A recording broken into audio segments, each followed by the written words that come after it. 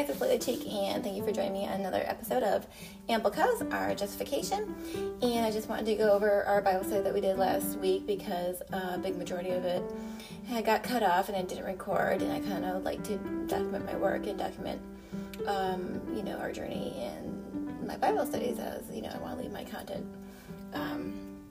behind. And I'll use my work as documentation of, I'm not here for simple-minded nonsense, as, I have work to do in the persecution.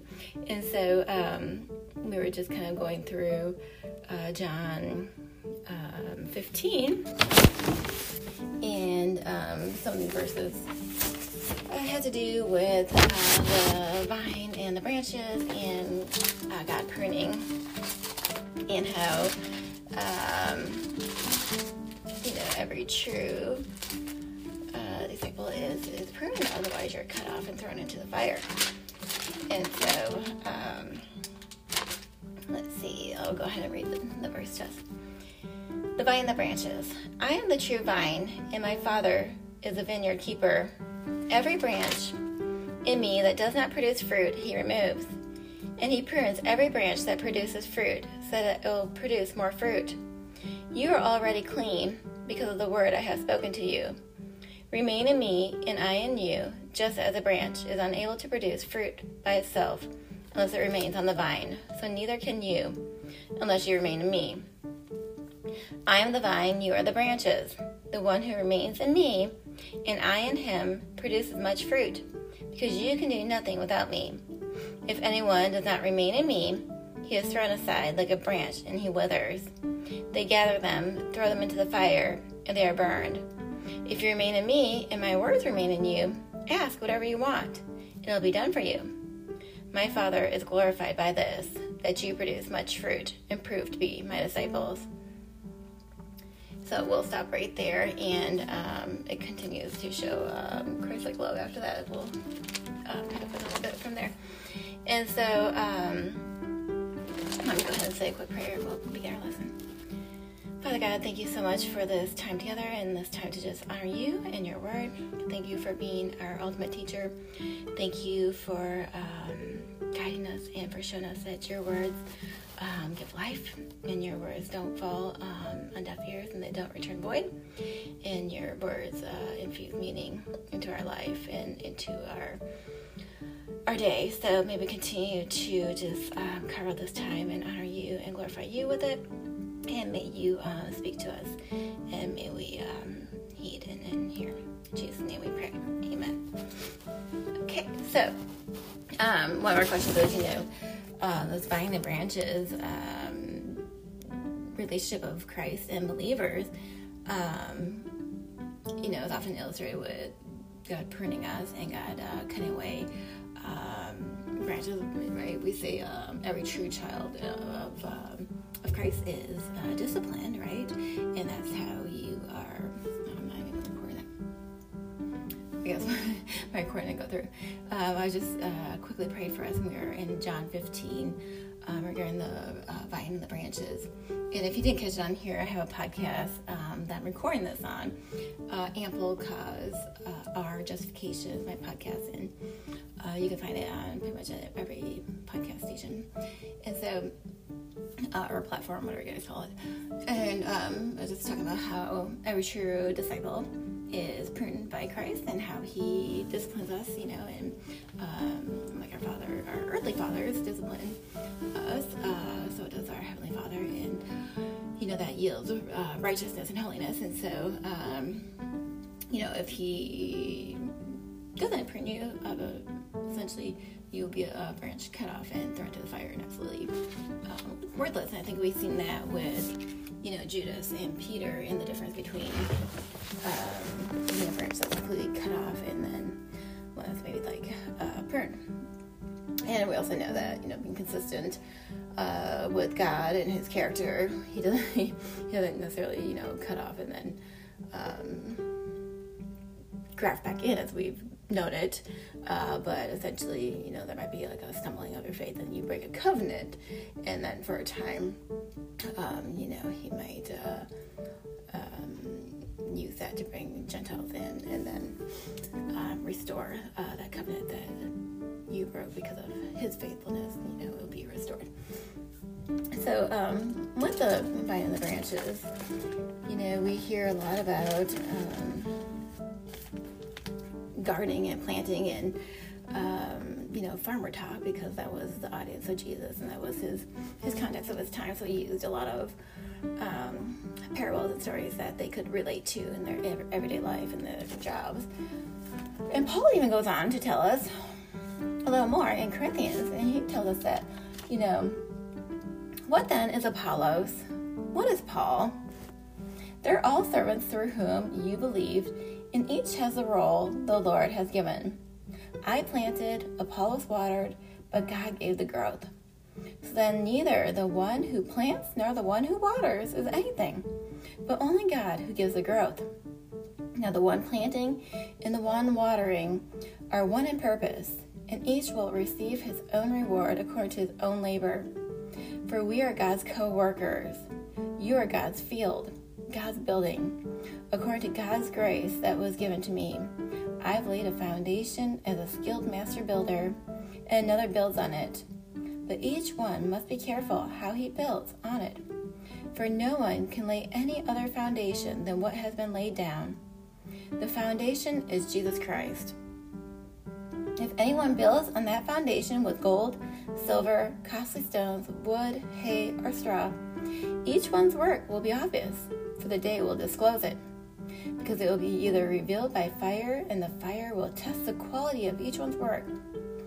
If anyone's work that he has built survives, he'll receive a reward. If anyone's work is burnt up, it will be lost, but he'll be saved, yet it will be like escape through the fire. Don't you yourselves know that you are God's sanctuary, and that the Spirit of God lives in you? If anyone destroys God's sanctuary, God will destroy him. For God's sanctuary is holy, and that's what you are. So we see Paul here talking about this. There's some factions in the church, and people were like, I follow Apollos, and others were like, well, no, I follow Paul, and some were like, I follow Peter, and I follow, all these different people that were coming to them and preaching to them. And essentially, Paul had to tell them, like, hey, what then is Apollos? What is Paul? They're all servants of God, and they're all co-workers for God. And essentially, Christ is the one that gives the growth. And so he's like, Apollos the Lord has, Paul planted, Apollos watered, and God gave the growth. So he's like, you shouldn't, have pit one person above the other and another above the other. He's like, at the end of the day, they're all co-workers, and each have their own giftings and their own special purposes that God assigned each one. And at the end of the day, it's God who gets the credit for the growth. And, one waters and one plants, and it doesn't matter, because each one will receive his reward from God. So, if you're a waterer or you're a planter, it doesn't matter. You do it, as if you're receiving your reward from God, and he'll reward you. And how you build on the foundation, which is Christ, will be revealed by the fire. And what you build on Christ is what ultimately the quality of your work is. And,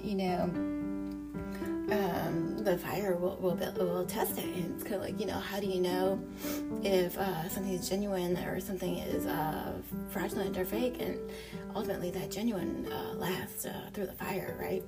And it can withstand the heat, and it's not fizzled up and burnt up, and everything else that's especially if we're talking about jewelry or something like that, won't pass the test.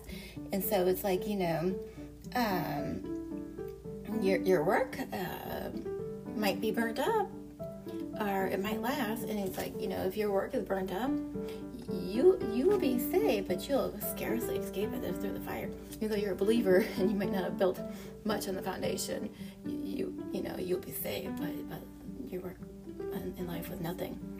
And it says, if anyone's work is burnt up, it'll be lost, but he'll be saved, it will be like an escape through the fire, right? So build wisely while you're here, and build, work that's going to withstand the fire and genuine, and withstand the test. And, yes, you both will be saved, but what's your work, and what foundation did you build on? Excuse me. And so ultimately, we're all servants of Christ, and we're all servants that have the stewardship of the gospel, and it's God's field. And so we all have one purpose, and we're all co-workers in this field, and it's God's gifting to us to grow us from there and give the growth to what we built. So that's kind of a great example of this pruning and preparing us for this work. And so,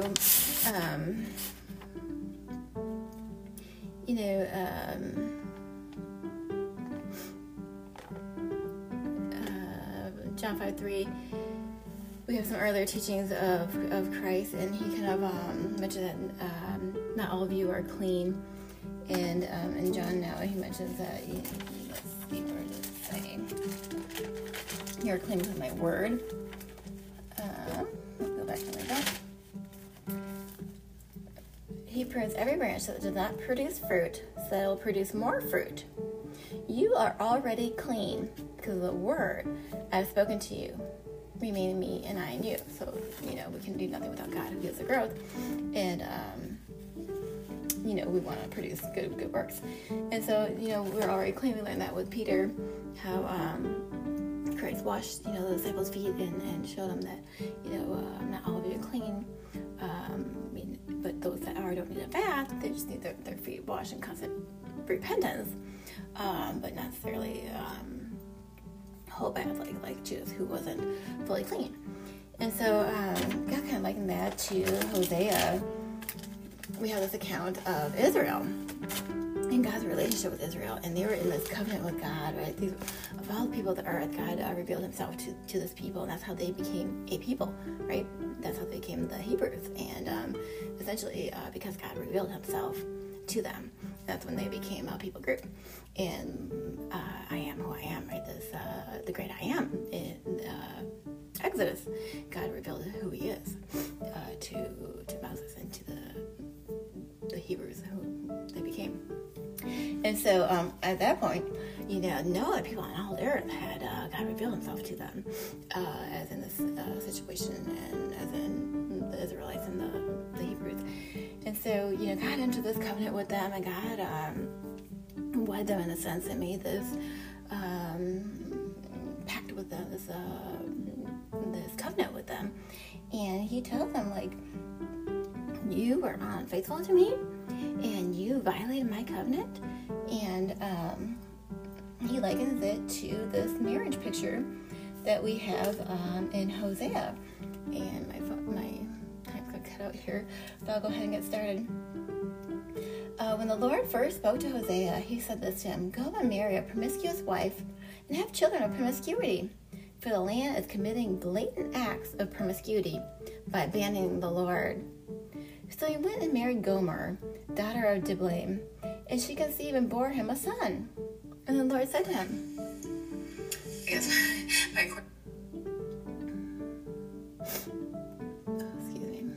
and my recording going down here, I'm just posting this video real quick because I do a lot of that comes really noticeable when I hear myself on recording, but if you watch the video, it's not so noticeable as you kind of see the nuances of speech play out. So while I do that, bear with me real quick. Okay.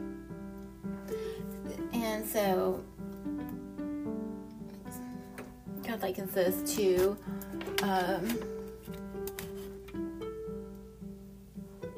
this recording. Okay, so God likens Israel to this wife that's been unfaithful, and then he told her, so he went and married Gomer, daughter of Diblaim, and she conceived and bore him a son. Then the Lord said to him, name him Jezreel, for in a little while I'll bring the bloodshed of Jezreel on the house of Jehu, and put an end to the kingdom of the house of Israel. On that day I'll break the bow of Israel in the valley of Jezreel. Name her no compassion, Laruhamah, right? And I'll no longer have compassion on the house of Israel. I'll certainly take them away, but I'll have compassion on the house of Judah, and I'll deliver them, the Lord said to the Lord their God.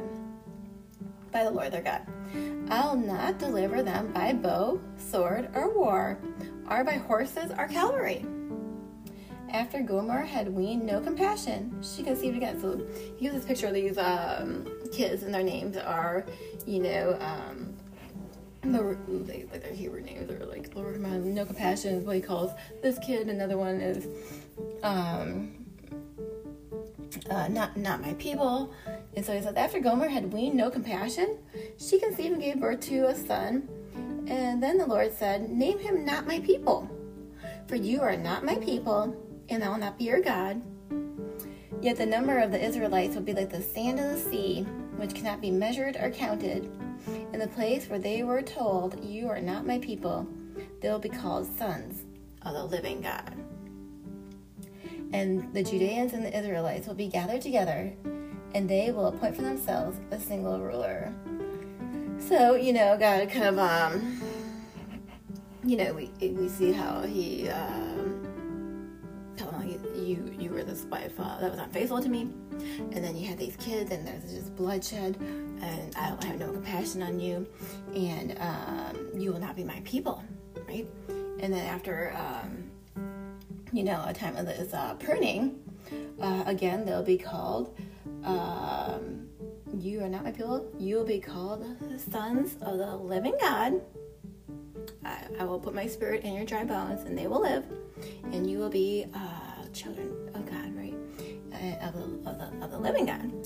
And the Judeans and Israelites will be gathered together, and I'll appoint for themselves a single ruler. And they'll be as numerous as the sand of the sea. We see talk from Abraham. Remember, your descendants will be as numerous as the stars of the sky. We see this talk once again as your descendants will be numerous again. And so we just see this multiplicity of the fruit after the pruning, and this bear much fruit, right? And after God prunes them and disciplines them, we see how they can have true fruit, and true fruit as in sons of the living God come, as the Israelites have rebelled against God, and they were Romans says cut off and will be grafted back in. But God essentially is like, you violated my covenant, and I'll have no compassion on you. You are not, I am. This is kind of like a play on words. We know that God revealed himself as I am, and then here he kind of says no compassion, which is kind of the unfaithfulness of Israel. And it says, where is it? I'll take them away, and so where was I? So my people will not be. I will not be your God. So when I was talking about the great I am, right? That's how God revealed himself initially to Moses. Tell him I am sent you, right? And we see through John, which was written to the Jews to kind of solidify this Messiah that they're waiting for, and to prove by the signs that he was a Messiah. He says, I am talking about Jesus, like I am, and he was kind of confirming what they should have known. And here we see this not my people. Well, essentially that is I'll not be your God is literally, and I will not be to you. So we kind of see this play on words of the opposite of the I am, and I will not be to you, of I will not be your God. It's kind of like the reverse of that here. And and it could be rendered like, and I am not, I am, and I am not, I am, is the context of the I am that they have known, right? And I will not be your God, and you'll not be my people. And so it's kind of like this God's decree of divorce to them, and God's well, my camera got moved there. And God's kind of like issuing this divorce to Israel.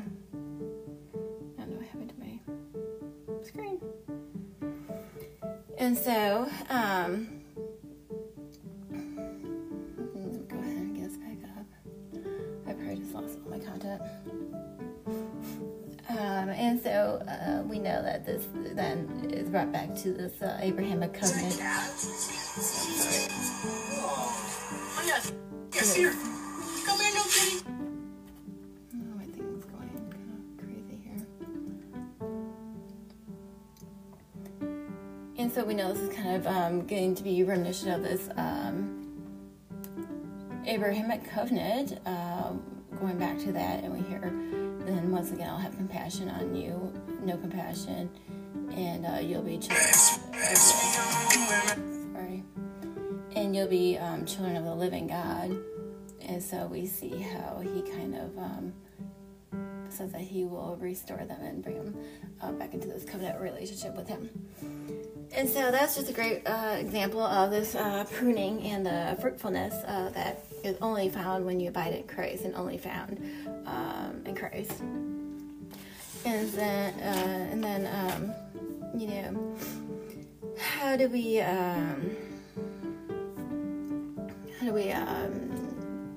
know about this pruning from our own experiences too? We know, well, let's see, when Paul was church planning in Acts, he went and had appointed elders in every church and prayed and with fasting. They committed them to the Lord, in whom they had believed. Then they passed through Pisidia and came to Pamphylia. And after they spoke the message in Perga, they went down to Attalia. And from there they sailed back to Antioch. And from there they've been entrusted to the grace of God for the work they had now completed. Entrusted for the work, to the grace of God for the work they had now completed. And after they arrived and gathered the church together, they reported everything God had done with them, and how he had opened the door of faith to the Gentiles. And they spent a considerable time with the disciples. So we know that the churches were being strengthened. We've seen how God opened a door for the Gentiles now, right? And this was God's time of bringing the Gentiles in through this pruning of Israel. And we see this, especially in Acts, as Paul, put him in many churches, and it was,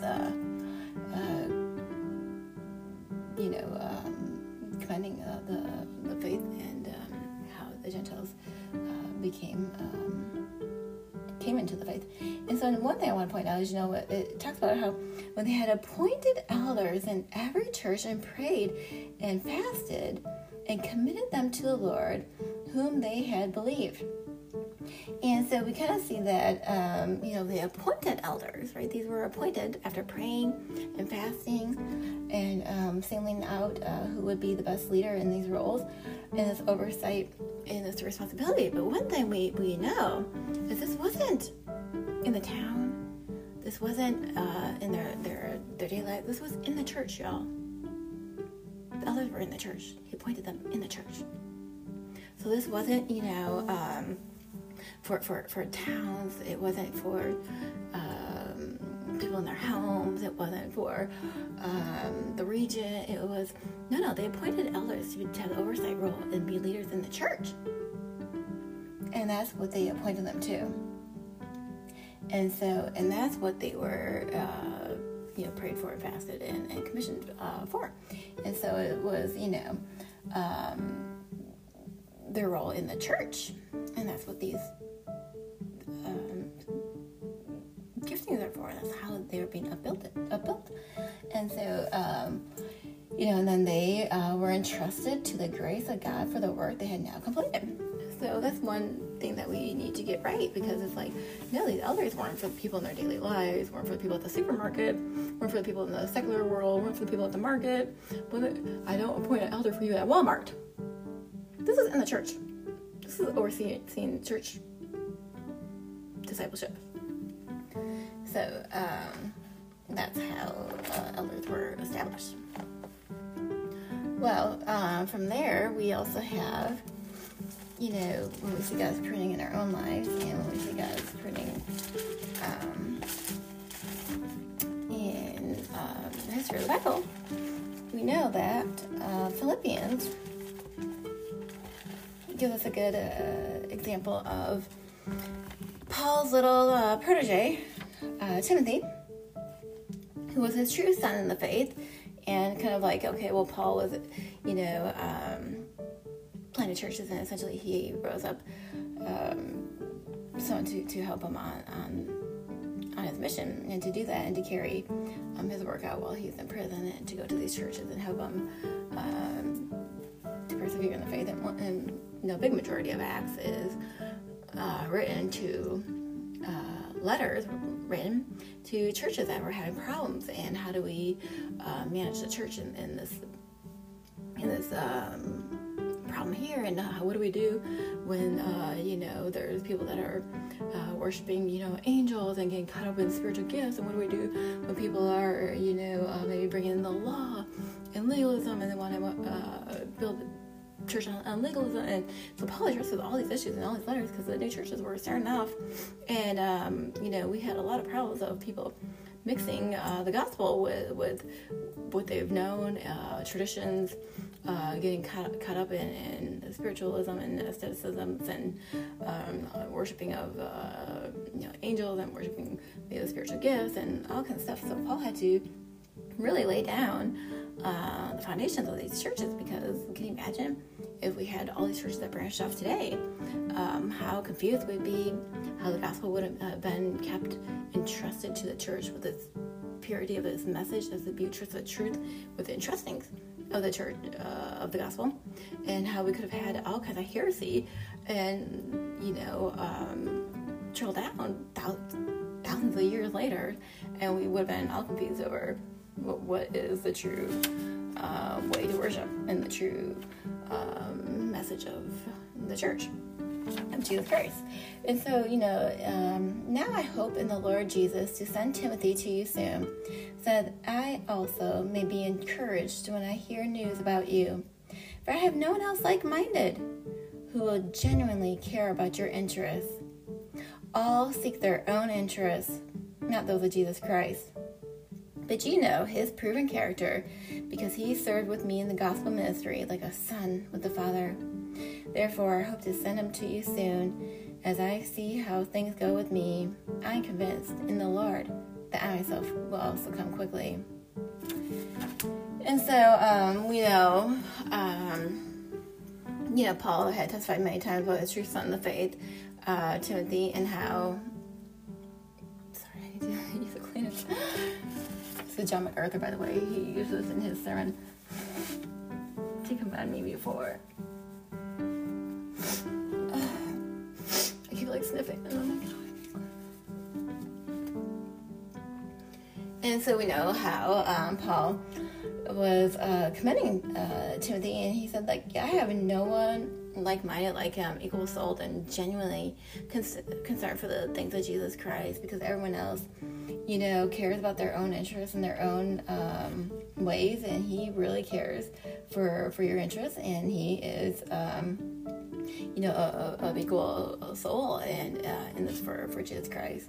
And his character was proven and tested by the demands of the gospel, and tested by the ministry, and tested by the fire, and his proven worth was shown. And so that's another example of how we build and our fruit, and does it withstand the demands of the ministry? Does it withstand the fire of the ministry? Does it withstand the demands of the gospel ministry? So, yes, Paul testified many times of Timothy's proven worth, and his true son in the faith, and how there's no one like-minded, like-souled, equally concerned for the genuineness of the things of Christ, as well as the people. All seek their own interests. And so, going on then, why is it necessary to bear fruit, and why is that really important? Well, we know, let's see, Proverbs 25 tells us that. Let's see. This is Proverbs. Maybe Proverbs 2. Let's see over here. 2:5 could be. I believe we were kind of going on the sonship talk. I think I highlighted it here. It might even be. I think it was actually for.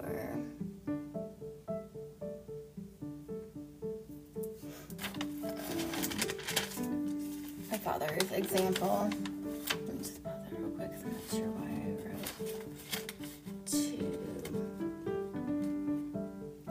5, 25. That's on my head now. Yeah, it must have been. It must have been 4.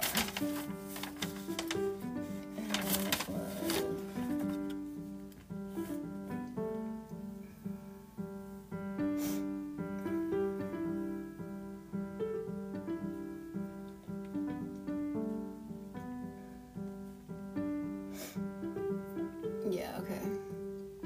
I'm sorry, it was actually Proverbs 4. So we have this proverb about a father's example, and kind of going along with, we talk about the father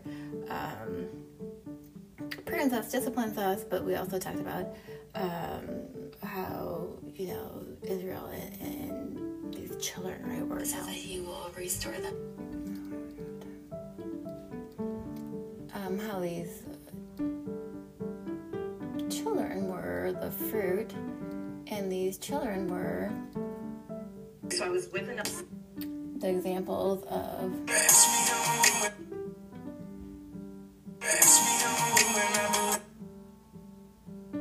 so we're just talking about how the father parents and the children of Israel, we learned with Gomer and no compassion, and not my people, these this picture of the fruit was given as like children, and how essentially God was looking for fruit that would withstand the fire and be attached to the vine and attached to the life of Christ, right? Abide in me. And so we kind of have a lot of examples of children here. And this example of Proverbs 4 says, "Listen, my sons, to a father's discipline. Pay attention so that you may gain understanding. For I am giving you good instruction. Don't abandon my teaching. When I was a son with my father, tender and precious to my mother, he taught me and said, your heart must hold on to my words. Keep my commands and live.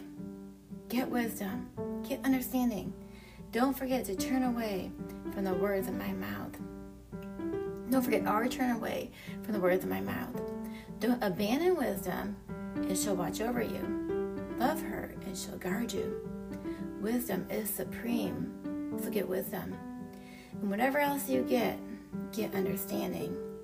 Cherish her, and she'll exalt you.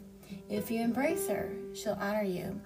She will place a garland of grace on your head, and she'll give you a crown of beauty." Excuse me. So it's kind of this picture of the value of wisdom and how supreme it is. And we know the beginning of wisdom is what? Fear of the Lord. And so ultimately, to fear the Lord is the beginning of all wisdom. And so, though it's costly and it's supreme, and, it may cost you everything to get it, we see the great paradox in, losing everything for it and how much worth it is. So, it's just, worth everything that you would give up for it. And so essentially, he tells us Solomon, the writer of Proverbs, tells us, like, it will be, like a garland and a crown on your head, and like grace and favor to you. And so, essentially, to purchase this, buy this, sell everything you got for it, right? And essentially, it'll be the one thing that will give you everything that you sell to get it. And so that's just a great example of this fruit that comes from abiding in Christ. And so, people without Christ, sometimes we do good works. We always see good charities maybe attached to, if you buy coffee, we'll donate shoes to, this cause or that cause. And we know there's a lot of good works done by people throughout the world. And it might not be necessarily attached to Christ. And I used to, think about this. I'm like, well, at the end of the day, if this homeless man needs some food, doesn't matter if a Christian or a Muslim fed him. At the end of the day, he got his food, right? So what's our point of being in Christ, and how do we distinguish the difference of, well, if the end result was being a homeless man or doing this good deed, and the good deed was met to this person, where does our Christianity come into play, or what's the difference, right? And so we have a lot of good causes and a lot of good deeds and a lot of good contributions in the world. But what is the difference of a fruitful life in Christ? And so, Hebrews 11 kind of elaborates on that and tells us that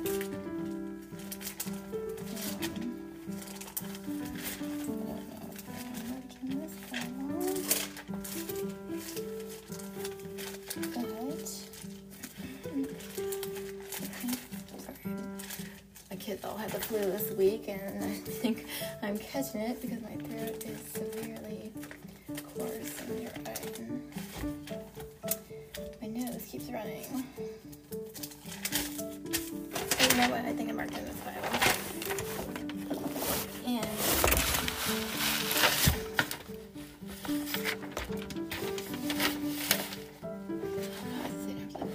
the torch for me trying to miss. The point I was going to make, but I marked it here. Oh,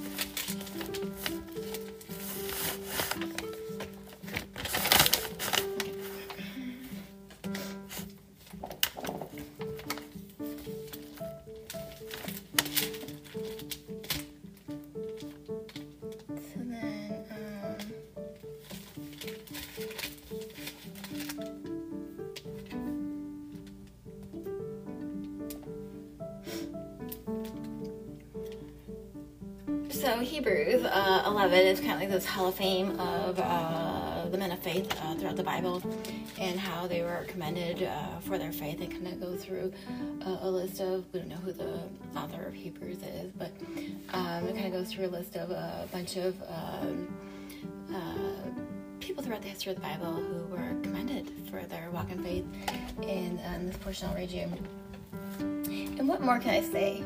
Time is too short for me to tell about Gideon, Barak, Samson, Jephthah, David, Samuel, and the prophets, who by faith conquered kingdoms, administered justice, obtained promises, shut the mouths of lions, quenched the raging fire, escaped the edge of the sword, gained strength after being weak, became mighty in battle, put foreign armies to flight.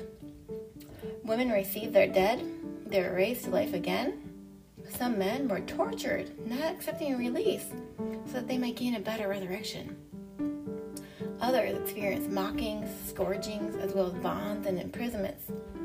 They were stoned. They were sawed in two. They died by the sword, and they wandered about in sheepskins and goatskins, destitute, afflicted, and mistreated. the world was not worthy of them. They wandered in deserts and on mountains, hiding in caves and holes in the ground. All these were approved through their faith. Not their works, their faith. But they did not receive what was promised, since God had provided something better for us, so that they would not be made perfect without us.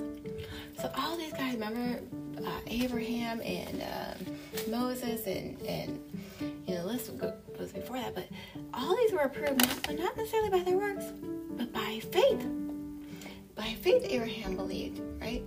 And so this list of people was a detailed list of men throughout the history of the Bible who were approved by their faith. And guess what? They didn't receive what was promised to them. And Abraham, he never saw his inheritance as numerous as the stars of the sky, right? He never seen anything that was promised him. Why? So that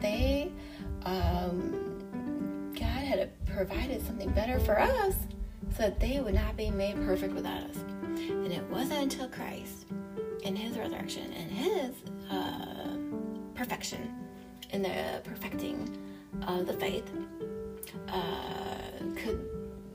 could we now be made perfect, holy, from Christ. And they weren't perfected until Christ came as well. So, they were approved for their faith, but they didn't receive what was promised. And it wasn't until Christ perfected that. And so we are now made perfect on this side of the cross because of partaking in this work, looking back by faith, right, and what Christ has done in his perfecting it for us. So just a great example of, Christ being the source and the perfecter of Christians' faith, this abiding, and essentially to keep our eyes on him, and ultimately he is not only the one that helps us to bear fruit, but gives the growth and perfects our work. And so yes, they were approved for their faith, and it took us even by faith. Moses was born, and when he was hidden by his parents for 3 months because they saw the child was beautiful, and they didn't fear the king's edict. By faith, Moses, when he had grown up, refused to be called the son of Pharaoh's daughter, and chose to suffer with the people of God rather than to enjoy the short-lived pleasure of sin. For he considered the reproach because of the Messiah to be greater wealth than the treasures of Egypt, since his attention was on the reward. Remember, he was a Hebrew, but raised in Pharaoh's palace, and so he could identify as an Egyptian or Hebrew, but he chose to identify as a Hebrew and suffer reproach than to enjoy the short-term pleasures of being considered an Egyptian. And so we're just talking about how to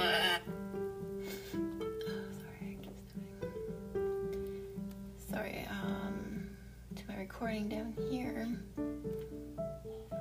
So that he will restore them and bring them back into this covenant. Oops.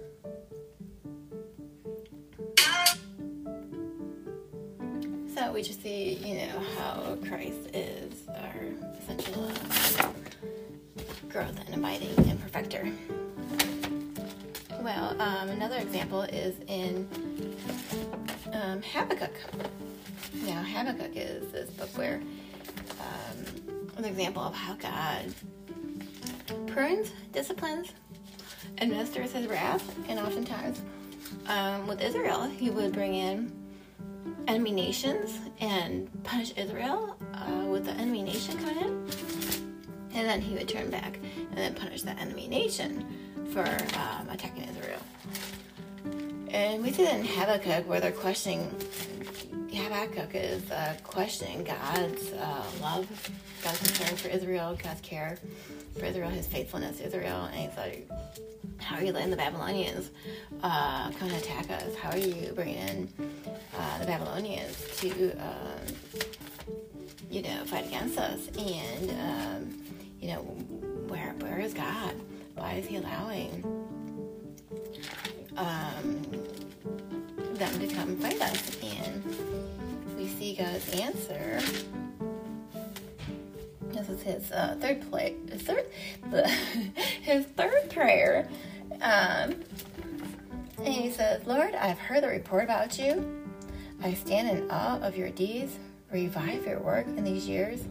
Make it known in these years. In your wrath, remember mercy. So, he has this complaint against God first, that God's being unjust, and God is God's injustice. And then,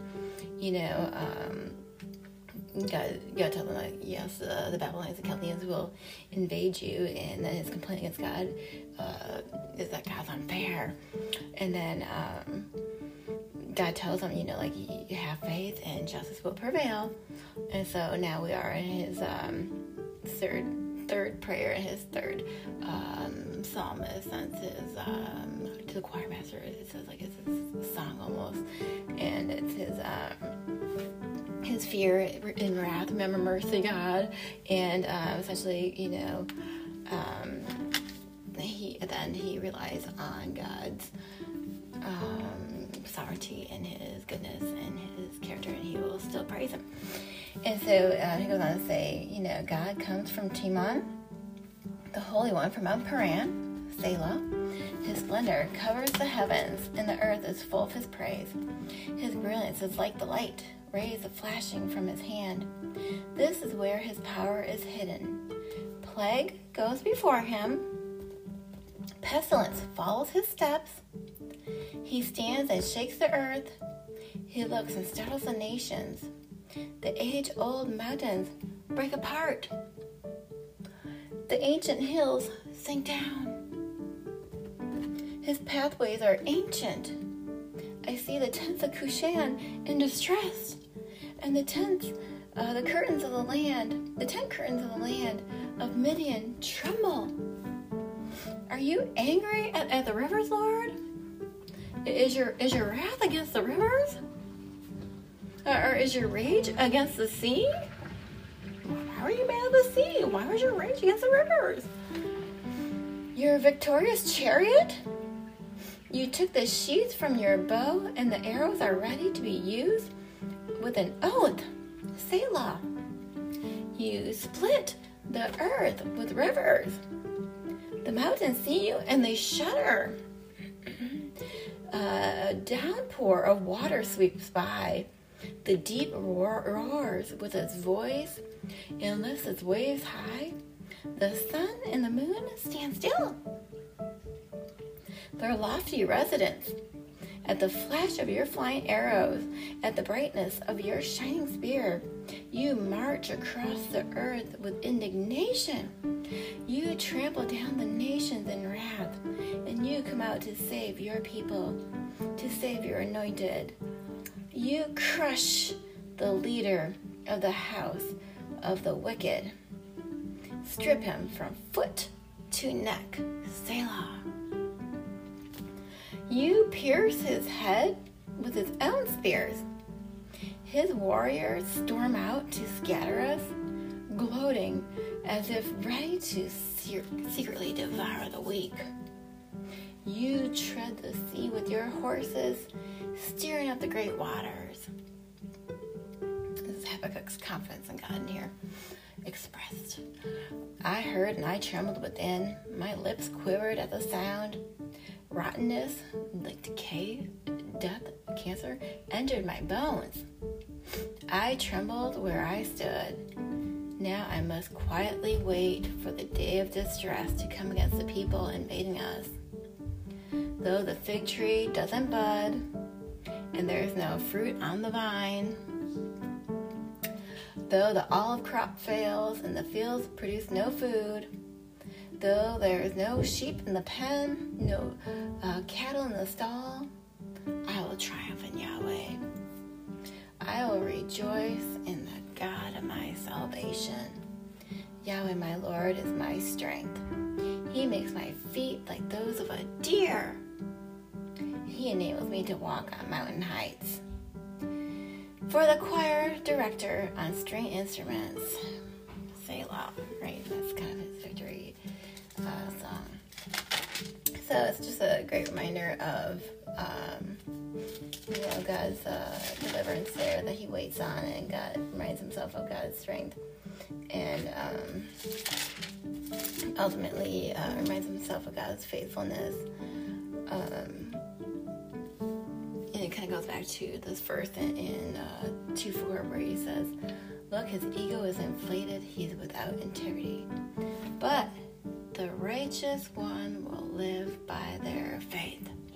And that's kind of this full circle where we see all rejoice in God, my salvation, come into play at the end of his prayer. So yes, God does show his strength, and he will wait for God and trust God's faithfulness even when there's no olive crop on the vine, and there's no food in the fields, and the sheep are not in time of famine, right? There's nothing left in the whole town. The whole place is ravaged and ransacked, and so by that I mean, and there's nothing left. So we have this text here that Christ tells us, ask whatever you wish and it'll be done for you. And we often think of, aligning our prayers with God's, and make sure that Christ in the garden, Gethsemane had to go 3 times and ask God, not my will be done, but your will, and align his will with the Father's, for his prayers to be aligned. Asking, you shall receive, right? It's not like, oh, I want a new sports car. God, please give me a new sports car. Like, well, no. Is your will aligned with God's, right? And even Christ had to pray 3 times to get his will right with God's. And so we see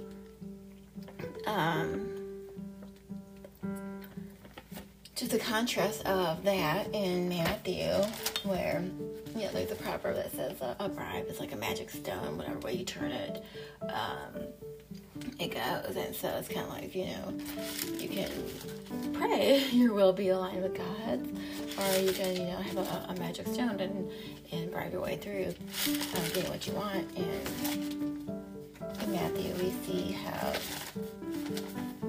one of the ways soldiers were bribed, and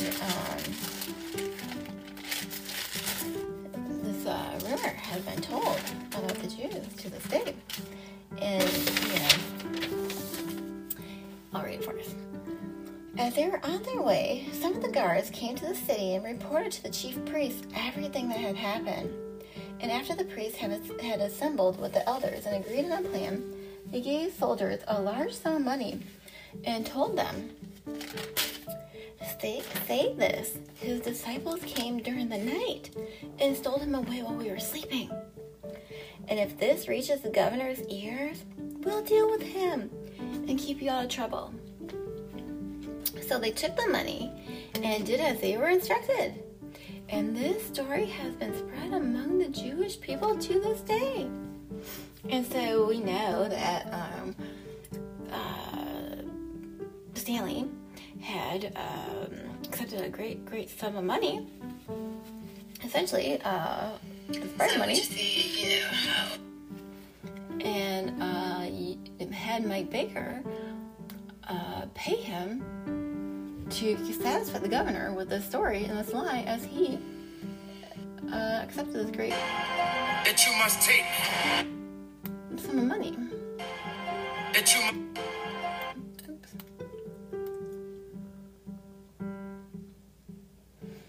So we know that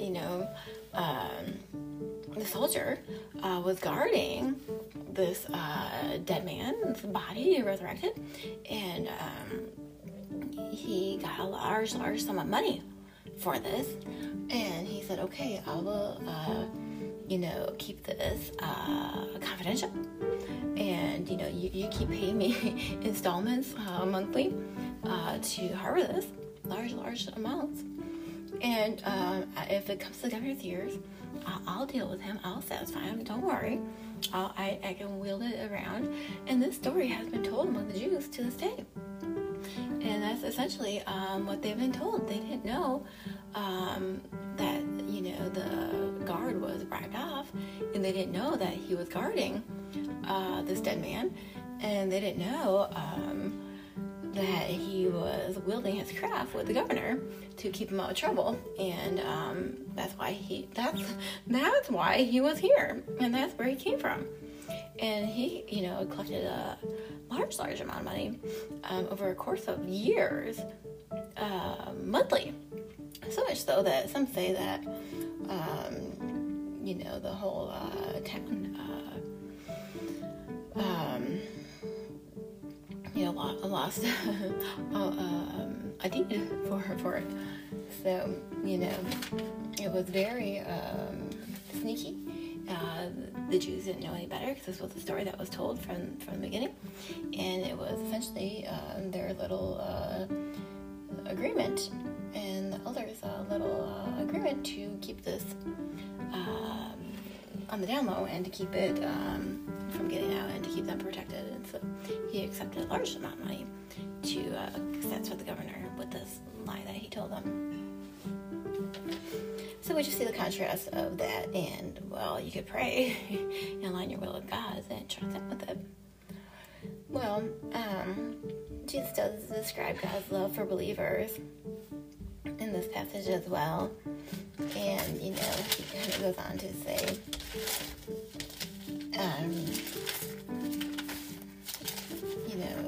when we lay their life down for the friend, as the Father has loved me, I also love you. Remain in my love. If you keep my commands, you'll remain in my love, just as I have kept my Father's commands and remain in his love.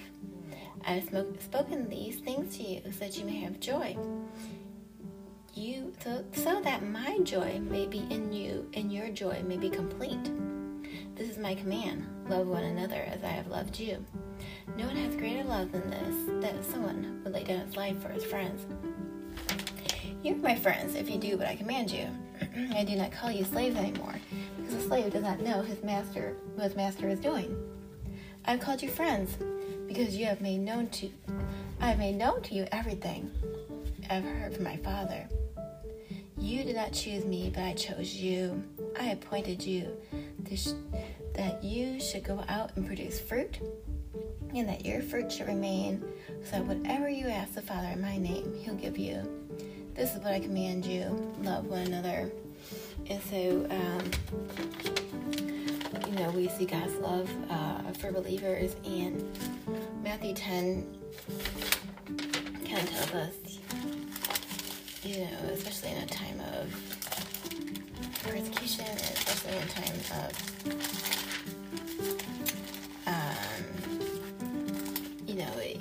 when Paul was persecuting Christians, what do you say? Paul, why? Jesus said, Paul, Saul, why are you persecuting me, right? As Saul was persecuting Christians, was like persecuting Christ. And so, same with in Matthew 10, where he tells us that, the one who welcomes you welcomes me. The one who welcomes me welcomes him who sent me. Anyone who welcomes a prophet because he is a prophet will receive a prophet's reward. And anyone who welcomes a righteous person because he is righteous will receive a righteous person's reward. And anyone who gives just a cup of cold water to one of these little ones because he is a disciple,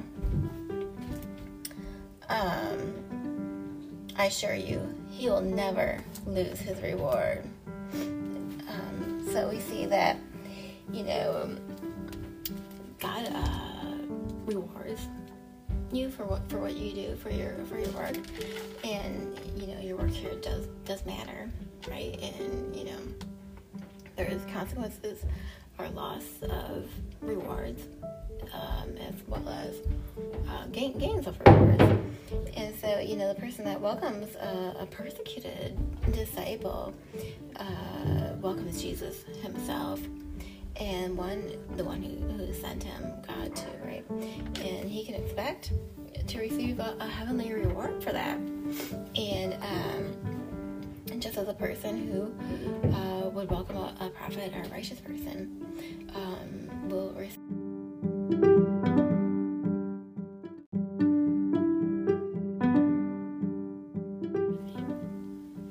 Okay, so as he's making his defense this way, Festus exclaimed in a loud voice, "You're out of your mind, Paul. Too much studying is driving you mad."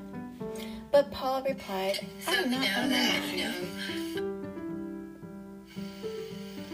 So we just see. 10 minutes go so fast. This woman be Paul replied, "I am not out of my mind, most excellent Festus. On the contrary, I'm speaking with sound words of truth and good judgment," right? This isn't the talk of someone that's out of their mind. I'm not babbling here and drooling and making bad judgment calls, talking like an irrational person, talking about things that are maybe harmful or, not making any sense, right? He's like, I'm not out of my mind. I'm speaking words of truth and good judgment. Amen? For the king knows about these matters. It is to him I am actually speaking boldly. For I am convinced that none of these things escapes his notice. Since this was not done in a corner, King Agrippa, do you believe the prophets? I know you believe. Then Agrippa said to Paul, "Are you going to persuade me to become a Christian so easily?" And Paul said, "I wish before God that whether easily or with difficulty, not only you, but all who listen to me today might become as I am, except for these chains." So the king, the governor, Bernice, and those sitting with them got up, and when they had left, they talked with each other and said, "This man is not doing anything deserving of death or chains." Then Agrippa said to Festus, "This man could have been released if he had not appealed to Caesar." So we know that obviously there's no delusions here. There's no mentally illness, mental challenge. Sound judgment, words that are coherent, and truth. And this was not done in a corner to escape his notice. He's quite aware of these matters and what was going on. And was he trying to persuade him to become a Christian in such a short time so easily? He's like, yeah, I'm trying to persuade everyone to become a Christian just like I am. I wish everyone would be, except for, persecuted and chained as I am in this matter. But yes, why not? And so that was his goal, and that was, his confidence in Christ that he wished all would have. And so the judgment then could only lead to one conclusion, that Paul was innocent, and that his life was a service to the Lord, and not the judgment of man. And so they found that all the charges were groundless before both the Romans and the Jewish authorities, and that Paul's appeal to Rome put his case in a special category that was going to be discharged by Caesar himself. And so, yes, every good judgment that he pointed out was a major event that took place in full view of hundreds of thousands of people, and didn't escape his notice either. And so we see that King Agrippa was a good Jewish man, and that he did accept the prophets and their message about Jesus. He should have. And so yes, his response was kind of sarcastically, or convincing me to become a Christian. And Paul's like, yes, this is my boldness in Christ, and I convince anyone listening to me today. And so we see just his logic in persuading them, and how his objective judgment, or anyone's objective judgment, could only conclude that Paul was an innocent man, and essentially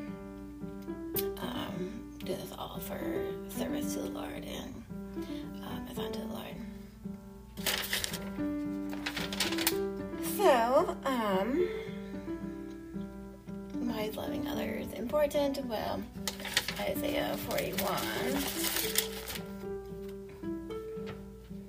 Do I have another verse there? Let me see. Isaiah 41:27.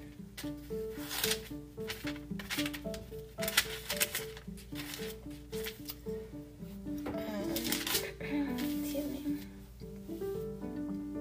We kind of see this comparison of God to the fake gods and the idols and all the other nations' gods that weren't, true gods are living God, but, mere idols and created things. And this is God's kind of comparison of himself to the nation's gods. And he says, who told about this from the beginning? So that we might know, and from times past, so that we might say he is right. No one announced it. No one told it. No one heard your words. I was the first to say to Zion, look, here they are. And I gave a herald of good news to Jerusalem. When I look, there is no one. There is no counselor among them. When I ask them, they have nothing to say. Look, all of them are a delusion. Their works are non-existent. Their images are wind and emptiness. This is my servant. I strengthen him. This is my chosen one. I delight in him. I have put my spirit on him, and he'll bring justice to the nations. He'll not cry out or shout or make his voice heard in the streets. He'll not break a bruised reed, and he'll not put out a smoldering wick. He will faithfully bring justice, and he will not grow weak or be discouraged until he has established justice on earth. The islands will wait for his instruction. And so we just see, God's comparison to these idols who are essentially as wind, as nothing, non-existent, these false gods. And they couldn't give advice, they couldn't counsel, they couldn't proclaim the things to come, they couldn't tell the good news. And, essentially it's leading to Cyrus, the Persian king, who no one would have ever thought would be the one to set the Jewish exiles free and to let the Jews go back to their home, right? And God's like, who could have foresaw this? Who could have announced this? And that's just like God using, the most unlikely sources and the most unlikely people to do his work and to do his great kingdom work. And no one would have ever thought Cyrus's pagan king would be the one to release the Jews that were in exile there to go back to their homeland. And so, that's just like God who brings us good news to Jerusalem. And that's just like God who only he can proclaim these things that none other idol could ever have imagined, never had ever suspected. And they're, ignorant and dumb of the future things, and they know nothing. So that's just kind of how God works, and then how he chose his anointed one and put spirit in him. And so, we have this servant mission, which is Christ, and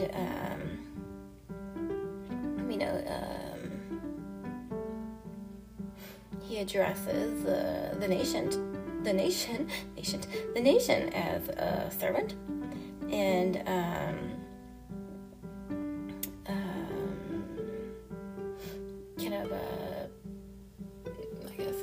continues to go on with their purifying of Jerusalem and Israel.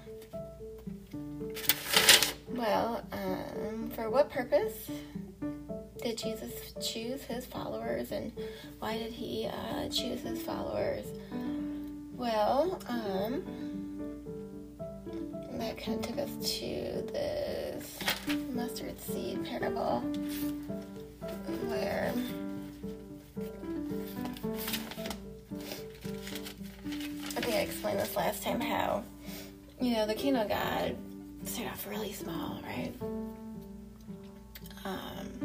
One person, Abraham, and then, they became this people group, and then, we moved into the disciples, and then we moved, into, bigger and bigger. And essentially, it's like a mustard seed, right? It's one smallest of the seeds, and, when planted, I'm going to butcher it in my paraphrasing, but, when planted, it's a very tiny seed, and then it grows to become a very tall tree where birds of all different kinds. I'm looking for this. Sorry, I keep sniffling. I don't want snot dripping on my nose while I'm reading this. Let me find this.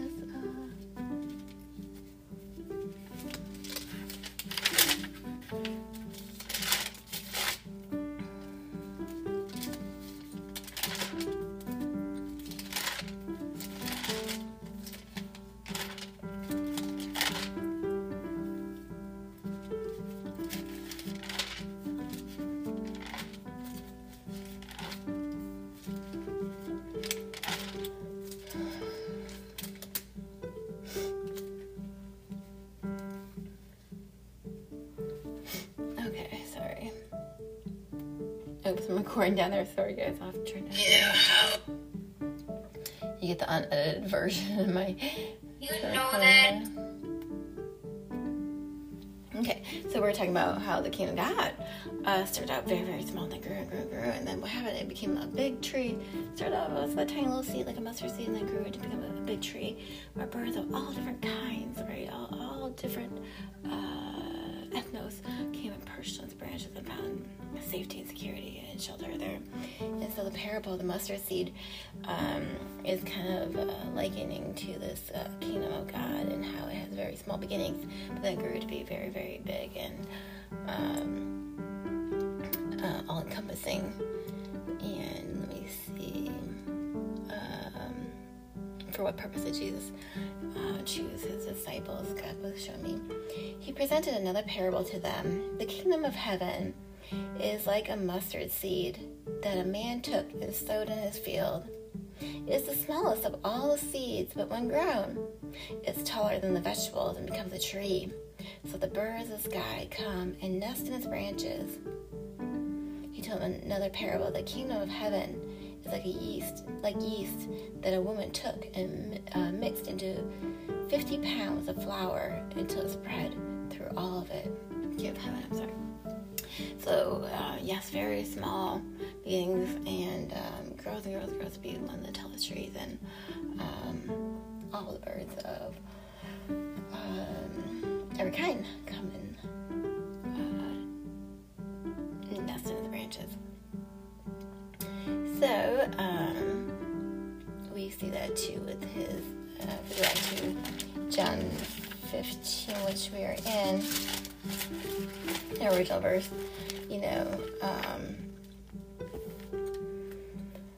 love one another, no one has greater love than this, that someone would lay down his life for his friends. You're my friends, and if you do what I command you, I do not call you slaves anymore, because a slave doesn't know what his master is doing. I have called you friends, because I have made known to you everything that I heard from my Father. You did not choose me, but I chose you. I appointed you that you go out and produce fruit, and that your fruit should remain, so that whatever you ask the Father in my name, he'll give to you. This is what I command you. Love one another. And so we see this, yes, he appointed these disciples, but we see how this branched off then to all people. And how, yes, it starts off maybe small, yes, I appointed you disciples. Yes, I chose you. Follow me, right? To his disciples. But then the fruit that was born from that and the magnitude of that. And then just a couple other verses I wanted to add.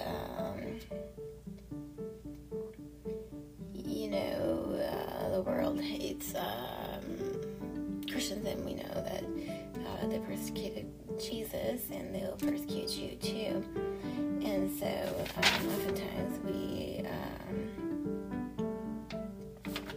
wonder why the world hates us, and we are to have one foot in the world, to be in the world, not of it. And Jeremiah 17. Oops, if I can find it here. Kind of reminds us of this.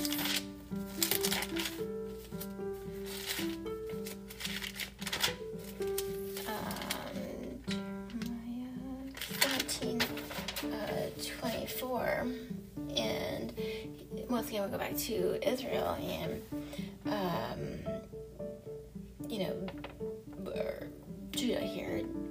Jeremiah's pleading with Judah and talking about their persistent sin, and why God finally how he disciplines them, and why he finally I'll go ahead and read it. So let me back up. This is what the Lord said to me. Go and stand at the people's gate, through which the kings of Judah enter and leave, as well as all the gates of Jerusalem. Announce to them, hear the word of the Lord, kings of Judah, and all the residents of Jerusalem who enter through these gates. This is what the Lord says. Watch yourselves. Do not pick up a load and bring it in through the gates of Jerusalem on the Sabbath day. You must not carry a load out of your houses on the Sabbath day or do any work. But you must consecrate the Sabbath day, just as I commanded your ancestors. They wouldn't listen or pay attention, but became obstinate, not listening or accepting discipline. They brought their load there on the Sabbath. However, if you listen to me, says the Lord, and do not bring loads through the gates of the city on the Sabbath day, and consecrate the Sabbath day, and do not work on it, kings and princes will enter through the gates of the city. They'll sit on the throne of David, riding in chariots and horses, with their officials, the men of Judah, and the residents of Jerusalem. This city will be inhabited forever. And then the people will come from the cities of Judah and from areas around Jerusalem, from the land of Benjamin and from the Judean foothills, from the hill country and from the Negev, bringing burnt offerings and sacrifice, grain offerings, frankincense, thank offerings to the house of the Lord. If you do not listen to me to consecrate the Sabbath day by not carrying a load while entering the gates of Jerusalem on the Sabbath day, I'll set fire to the gates, and it will consume the citadels of Jerusalem, and they will not be extinguished. So I think we've seen that time and time again, and we know King Agrippa was aware of that as well, and so it's just a shame how the fire that is not extinguished had become a result of these guys being obstinate and not listening to God, and not consecrating the Sabbath, and not being respectful of the Sabbath, and continually carrying their load through the gate. I told them time and time again, you must not do that. Well, I think that speaks for itself, and we know that people often respond to Christians in hostile ways, and often respond, the world, hates you at times, just like they did Jesus, and might respond to this hostility. And even the parable of Minas tells us that, the nobleman traveled to a far country to receive for himself authority to be king, and then in return, he called 10 of his slaves, gave them 10 minas, and told them, engage in business until I come back. But his subjects hated him and sent a delegation after him, saying, we don't want this man to rule over us. And so, just a little context for this, if you're not familiar with this verse, this authority here is God. And so he told these guys, he gave them each their talents and each their gifting, and told them to, engage in their business and for this duration of absence. And, the original context of Jesus' absence, as this nobleman, which was, 2,000 years before he ascended to heaven. And then, let me go back to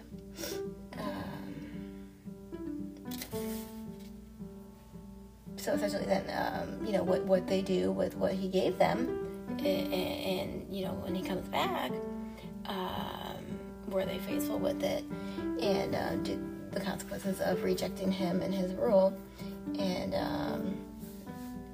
each of his slaves that are entrusted with what he gave them. Christ, not God, I guess I should say. And so, let's go back. Therefore, the kingdom of God was going to appear right away. Therefore, he said, a nobleman traveled to a far country to receive for himself authority to be king and to return. He called 10 of his slaves, gave them 10 minas, and told them to engage in business until I come back. But his subjects hated him and sent a delegation after him, saying, we don't want this man to rule over us. At his return, having received the authority to be king, he summoned those slaves he had given the money to, so he could find out how much they had made in business. The first came forward and said, Master. Okay, so we're Christ is.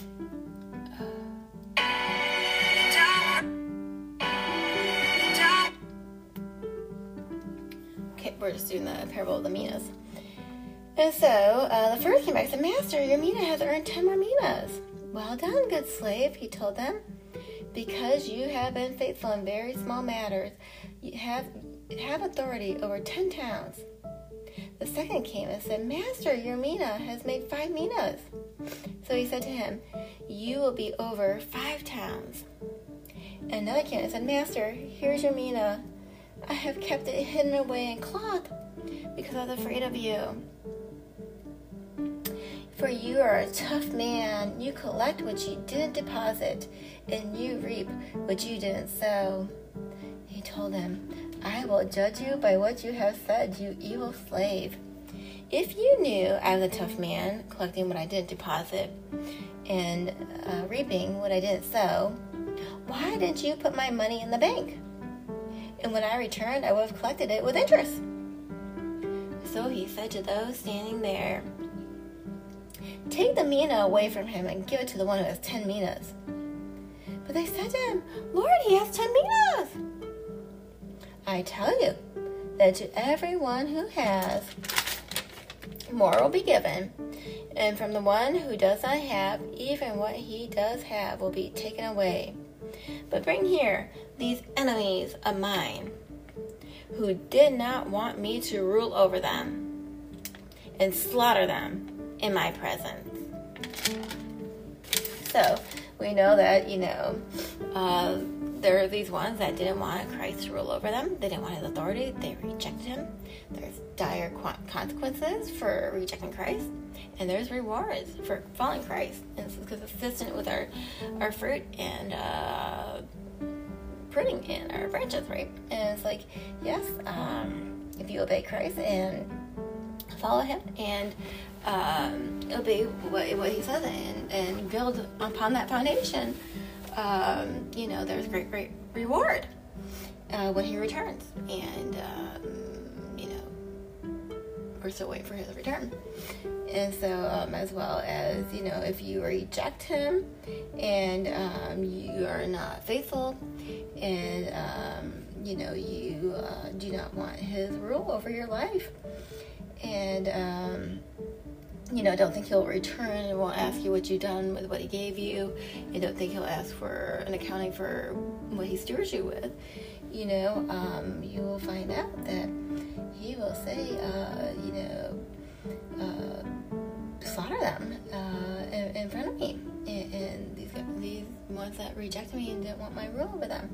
And we've seen that too when the destruction of Jerusalem came in AD 70, and essentially the elders and the teaching priests and preachers of the Sanhedrin and all of that vehemently accused Jesus and rejected him and pushed for his crucifixion. And how the whole destruction of Jerusalem came from there. So yes, he says to bring them here, these enemies of mine who did not want me to rule over them, slaughter them in my presence. So yes, there are consequences for rejecting Christ. And as well as, how do we interact with the world, and how do we, as believers, engage with the world? What's our proper response, right? But I used to always ask God, how do I respond properly sometimes to this? And there's John 8 gives us account of this woman that was caught in adultery. And, we have some discretionaries on this, because a lot of versions says this wasn't included in the original manuscripts and the original scriptures, and it was kind of added later, and they thought it goes here because the author and the writings were very similar. And so we're not sure if this was even included in the original scriptures or not. We're not sure what the background to the story is and how it got here. But it's placed in John 8 in our modern Bibles. I think my online Bible doesn't include it in it, but some of our Bibles do. And so, there's some a lot of hearsay around this passage. But my point is, if we read this, and I question, how does a believer rightly interact with the world? Well, let's see how Jesus does. So, the scribes and the Pharisees brought a woman caught in adultery, making her stand in the center. Teacher, they said to him, this woman was caught in adultery, in an act of committing adultery. And they did this they wanted to test Jesus, right? They're always trying to stump Jesus, right? Can we get Jesus to can we stump the teacher, stump Jesus on something? So this was their test for him. And they're like, the law of Moses commanded us to stone such a woman. So what do you say? And they asked this to trap him, in order that they might have evidence to accuse him. So Jesus stooped down and started writing on the ground with his finger. When they persisted in questioning him, he stood up and said to them, the one without sin among you should be the first to throw a stone at her. Then he stooped down again and continued writing on the ground. And when they heard this, they left one by one with the older men. And only he was left with the woman in the center. And when Jesus stood up, he said to her, "What? Where are they? Has no one condemned you?" "No one, Lord," she answered. "Neither do I condemn you," said Jesus. "Go from now on and do not sin anymore." So the point of this is, obviously, these men brought this woman here to make the story out to stump Jesus when it was not true. And obviously, it's probably the men engaged in it, and they're trying to blame the women, because when you have a bunch of men with one woman, it's probably more likely you guys were probably like doing something to this one woman, and then you wanted to blame her for it. And so the purpose of this then is, well, what was Jesus writing, and what happened? Well, we notice that he tells us this clue that they left one by one. No one could pick up the first stone and throw it. And they left, starting with the oldest to the youngest. And what does that tell us? That tells us spiritual maturity, right? And to be mature in Christ, you would leave first because you're like, oh, wait, I can't throw the first stone because I'm so mature in Christ. I know I have sin. And you know, it's a bad view of the cross, and it shows your immaturity in Christ. If you, you know, notice the speck in your neighbor's eye, your brother's eye, and you don't notice the plank in your own eye. And he's teaching us a lesson here on spiritual maturity. And we see that he's like, the one who is without sin can be the first to throw the stone. And what happens? The oldest one leaves first. We like to think wisdom comes with age, you know, according to Proverbs. And it's like, hopefully this one was the most spiritually mature and realized, oh, I am very sinful. Woe is me, Jesus. You know, a man of unclean lips. And, you know, was the first to walk away without being able to throw a stone. And then we see it, you know, go down to the youngest, essentially because they had to grow a little bit and mature in their faith to realize, oh, wait, I have sin too. Oh, wait, I'm sitting here, you know, pointing out this woman's sin when I'm not even aware of my own sin. And, you know, we say the closer you are to Christ, the more repentant you should be, right? The more aware of your own sin you should be, the more you should be like, oh, well, woe is me, as we've seen every encounter with Jesus. Isaiah, right? He's like, got a glimpse of God's glory in his train, feeling the whole, and he's like, I am a man of unclean lips. You know, you realize your own depravity before a holy God. You realize your own sinfulness before a holy God. And we see that with Peter when he realized Christ's glory as well. So, you know, the typical reaction is, wow, I'm so sinful in comparison to Christ. And so spiritual maturity then would lead us to be like, that one's not lining up, this one's got some sin, Jesus, that one's a sinner, Jesus, that one, do you know what she did? Let me tell you, did you see the speck in that one's eyes? Guess what this one did? That's immaturity in your faith. You're a little kid still, you're a little kid last in line. Spiritual maturity would say, let me walk away first.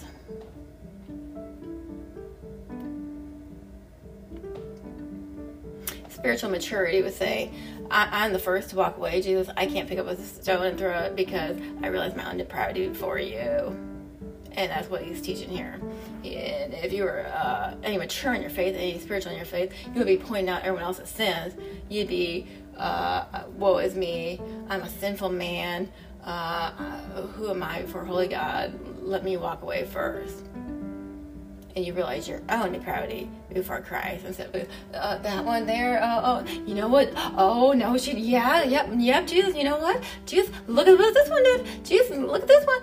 And this Jesus tells us, you know, you're the last little kid to leave the line here because you're ready to throw that stone, and you don't even realize your own depravity, and you don't even realize your own, you know, immaturity in the faith. And that's, you know, one of the pieces he gives us that they left first turn with the oldest, right? And we see, oh, this one has some maturity and his faith. I realized before a holy God his depravity, and he's not even able to throw that stone. So we see, you know, we need to mature sometimes instead of pointing out everyone else's faults and sins and specks it, and look at our own faults and our own sins and our own depravity and our own need for a Savior, because it is grave. And so lastly, you know, how we've experienced fruit in our lives and how we've seen Christ bring great fruition to some of our works. I don't know what I wrote here, but I do have a passage of Acts 18:12, and then I have one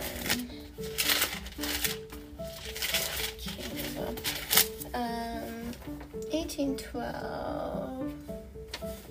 While Gallio was proconsul of Achaia, the Jews made a united attack against Paul and brought him to the judge's bench. This man, they said, persuades people to worship God contrary to the law. And as Paul was about to open his mouth, Gallio said to the Jews, "If it were a matter of a crime or a moral evil, it would be reasonable for me to put up with you Jews. But if these are questions about words, names, and your own law, see to it yourself. I don't want to be a judge of such things." So he drove them from the judge's bench. Then they all seized Sosthenes and the leader of the synagogue and beat him in front of the judge's bench. But none of these things concern Gallio.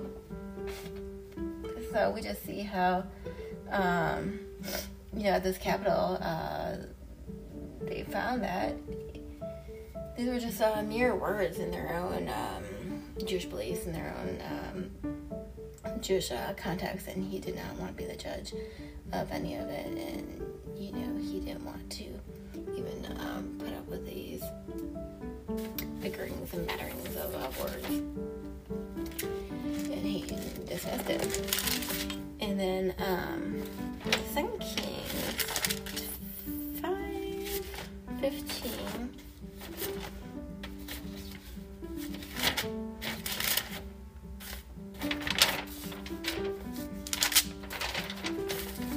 We have Naaman, this man that had leprosy. And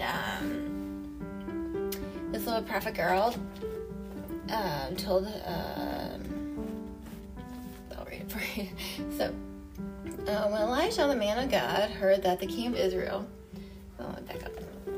So, Naaman, the commander of an army of the king of Aram, was a great man in his master's sight, highly regarded because through him the Lord had given victory to Aram. And the man was a brave warrior, but he had a skin disease. Aram had got on raids and brought back from the land of Israel a young girl who served Naaman's wife. She said to her mistress, "If only my master would go to the prophet who is in Samaria, he could cure him of his skin disease." So this girl, she was a Jewish girl, and she heard of this prophet that can heal people of leprosy and their skin disease, and she told her mistress that if he goes there, this prophet can cure him of his skin disease. So Naaman went and told his master what the girl from the land of Israel had said. Therefore the king of Aram said, "Go, and I'll send a letter with you to the king of Israel." So he went and took with him 750 pounds of silver, 150 pounds of gold, 10 changes of clothes, and he brought the letter to the king of Israel and read it. "When this letter comes to you, note that I have sent my servant Naaman for you to cure him of his skin disease." When the king of Israel read the letter, he tore his clothes, like sign of mourning, right? Am I God, killing and giving life, that this man expects me to cure a man of skin disease? Think it over. You will see that he is only picking a fight with me. When Elijah, the man of God, heard that the king of Israel tore his clothes, he sent a message to the king, "Why have you torn your clothes? Have him come to me, and he will know that there is a prophet in Israel." So Naaman came with his horses and his chariots and stood at the door of Elijah's house. When Elijah sent him a messenger who said, "Go wash 7 times in the Jordan, and your flesh will be restored to you, and you will be clean." But Naaman got angry and left, saying, "I was telling myself, he will surely come out and stand and call the name of Yahweh his God, wave his hand over me, and tell me I'm clean." Right? He's like, "Go wash in the Jordan 7 times and you'll be clean." He's like, "What? I thought you just go like kapoof and make me clean." Right? "Over the spot and cured me of my skin disease. Aren't Arbana and Pharpar, the rivers in Damascus, better than all the waters in Israel? Can I not wash in them and be clean?" So he turned left in a rage. He's like, "I gotta go in this dirty river, and these 2 rivers are cleaner than that Jordan River. Do I have to go in that one and be clean?" And he said, but the servant approached him and said, My father, if the prophet had told you to do some great thing, would you not have done it? How much more should you do it when he tells you to? Wash and be clean." So Naaman went down, dipped himself in the Jordan 7 times, according to the command of the man of God. Then his skin was restored and became like the skin of a small boy, and he was clean. Then Naaman and his whole company went back to the man of God, stood before him and declared, I know there is no God in the whole world except for in Israel. Therefore, please accept the gift from your servant. But Elijah said, as the Lord lives, I stand before him, I'll not accept it. Naaman urged him to accept it, but he refused. Naaman responded, if not, please let your servant be given as much soil as a pair of mules can carry, for your servant will no longer offer a burnt offering or sacrifice to any other God but Yahweh. However, in a particular matter, may the Lord pardon your servant. When my master, the king of Aram, goes into the temple of Rimmon to worship, and I, as his right-hand man, bow in the temple of Rimmon. When I bow in the temple of Rimmon, may the Lord pardon your servant in this matter. So he said to him, go in peace. So we see that he had got pardoned for bowing, and he couldn't help his compulsion to worship this God of Rimmon and bow down in the temple to his God. He couldn't help himself to worship in this way, and asked for a pardon on it because he just couldn't resist. And ultimately, he came to Israel to get this skin disease of his cured, because he had a great skin defiling leprosy, and he didn't know how he should be cured. And this prophet girl told him, well, dip in the Jordan in the 7 times and you'll be cured. And he was reluctant to do it at first, and then he did, and he became clean. His skin was like a small boy's, and he was clean. And so that day he was like, oh, now I know there's no God but in all Israel. And he believed and was grateful for the servant girl. Wanted to give the servant girl a gift, and she refused. She's like, no, I won't accept your gift. And he insisted, but she's like, no, or Elijah. And he's like, no, I won't accept your gift from you. And it's like, okay, well then please pardon me when I bow down in the house of Rimmon, in this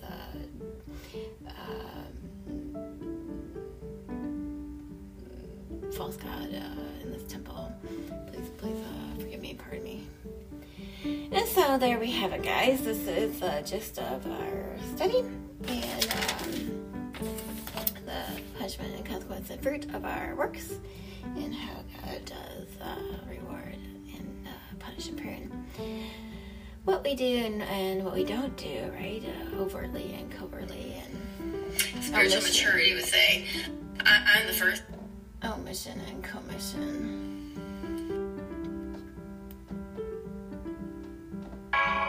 This year ain't playing. I'm on a mission. So that is our lesson today, guys. I just wanted to recap it because I think mine didn't record last week, and I got another one coming tomorrow. If you're still inclined to join, we got the rest of John 15 tomorrow, and 9 o'clock Central Time. If you can catch it live, I'm not sure how many people can actually catch it, but I'm broadcasting it if it goes through or not. I'm not sure. Probably won't. But for those that can, I'm grateful for it. And so just a reminder that our works matter. They will be tested by the fire, and they matter what we build on. We build on the foundation, which is Christ. And they will last, or they will fizzle to nothing. And there's rewards and there's consequences. And that's not only what we build, but also, there's omission and commission of sin, and what we don't do sometimes when we should be standing up and for the weak, and for the fatherless, for the orphan, for the abused, for the persecuted, offering them a drink, right? And how there's reward in that, and how there's also consequences for our lack of doing things as well. So thank you guys for joining me on this Saturday evening and for the study, and I think it was just a great reminder of God and how He is still at work. He's still on the throne, and He's still working among us, and He's still working in and through us. So I take courage to that, and I find great hope in that. And if anything, our work is still before his eyes, and we still work as unto him. So thank you guys, and thank you for encouraging me and joining me today on the study, and I hope this word encouraged you as well. Thanks. See you soon. Let's do it again tomorrow. Good night. So that is our... Okay, so we're talking about how the kingdom of God started out very, very small, and then grew and grew and grew, and then